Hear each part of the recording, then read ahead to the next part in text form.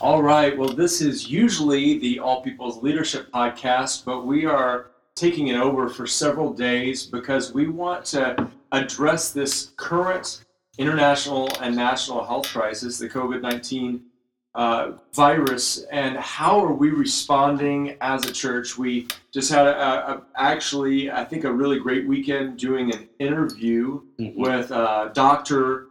Therapist. Kendall, you talked on the prophetic, and then I shared some ways that we can thrive as a family. But today, we wanted to continue to dive into that and just try to spend a few minutes, and we'll try to do this every day this week, talking about how can we go through a situation like this with a kingdom response and actually gain ground as the people of God and really shine, let the church shine like it's called to in times of crisis.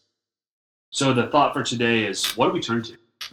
What do we turn to in crisis? And I'm sure, like me, Robert, you've been on TV, you've seen some people are turning to toilet paper.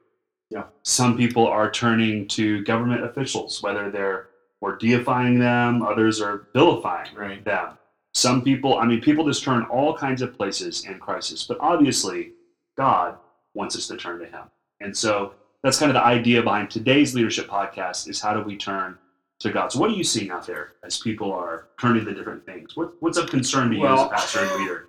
I just went to Trader Joe's just to get my lunch. I thought that was probably the safest place to go. And just like every other place, the shelves are picked over. And I think what that does is it puts, even in the most stable person's heart, an idea of panic. Yeah. And an idea of, I have to make sure I'm doing everything perfect in my own strength and in my own resources so that I can live at peace.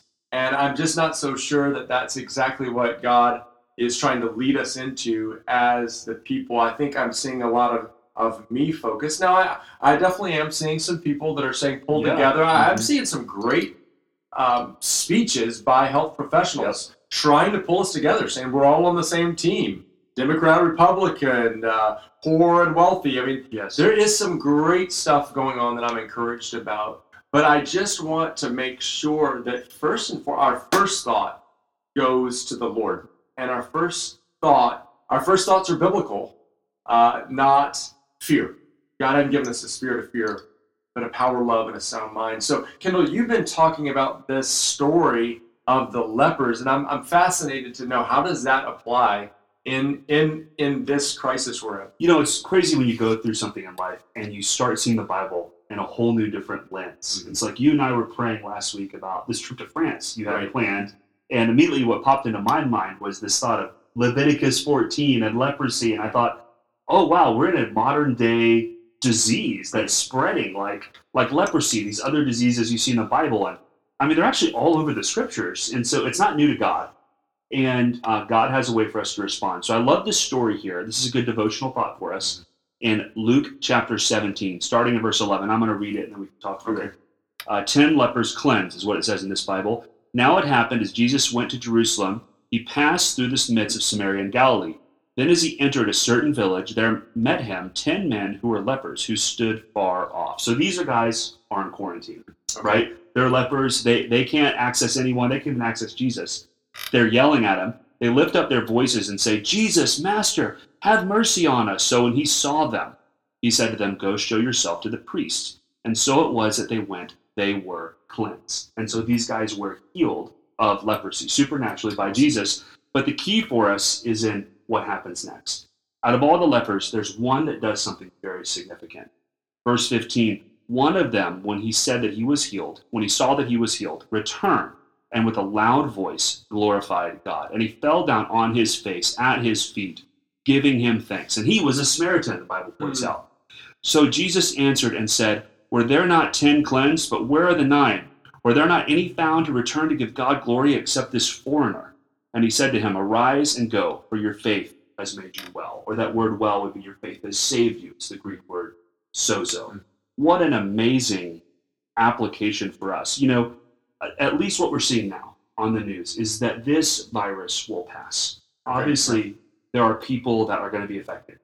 Our economy is going to be affected. And there's vulnerable people who are going to get sick, and people have died. Right? But most people, we'll make it through this. And I think the question for us is, are we going to turn to God?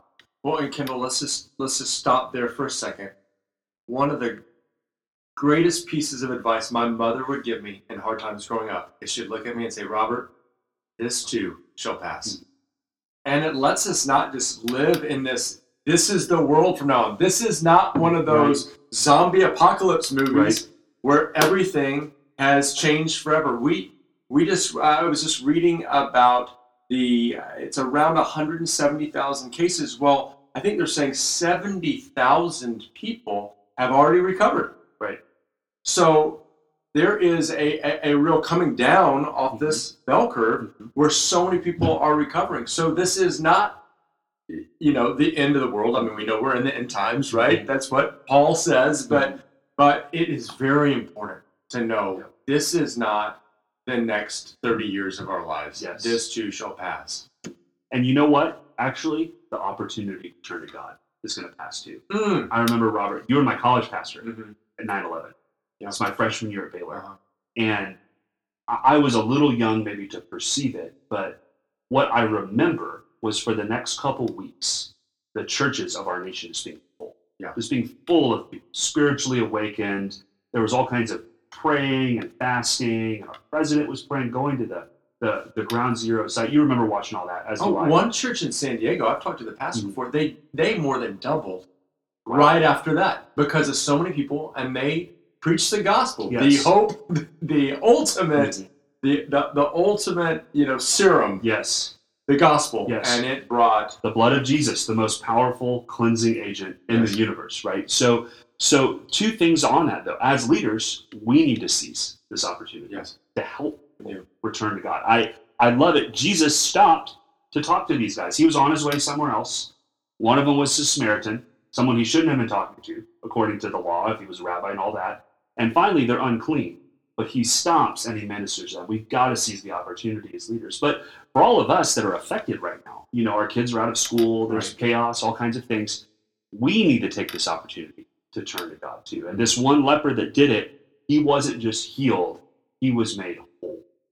What kind of wholeness could come to our society if people really seize this opportunity to turn to God? And Kendall, what I was realizing yesterday as Stephanie and I got a plan together on Saturday night, and we knew that we would have more time on Sunday. We knew all the kids' sports got canceled for the weekend.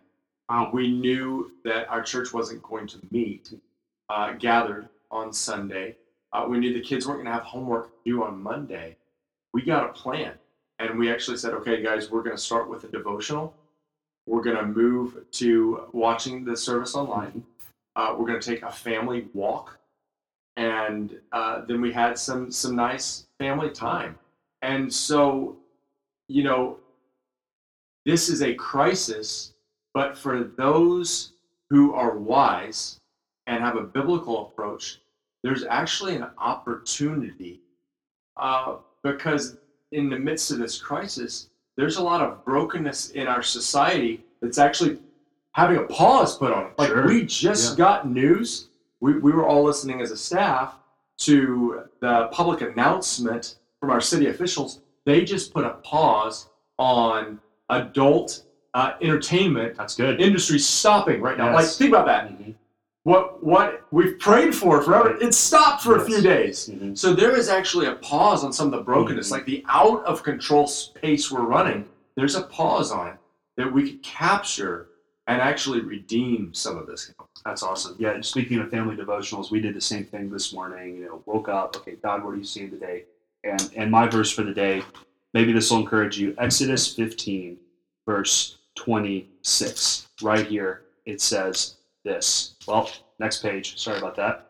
It is right here. If you diligently heed the voice of the Lord your God and do what is right in his sight, give ear to his commandments and keep all his statutes, I will put none of the diseases on you, which I have brought onto the Egyptian, for I am the Lord who heals you. It's a turning to God. And I love the way you're talking about turning to God to order our lives. This is a time of disorder, and God is a God of order and peace. And so great thought, great pastoral thought for all of us. Right now, whenever you're listening to this, plan tomorrow.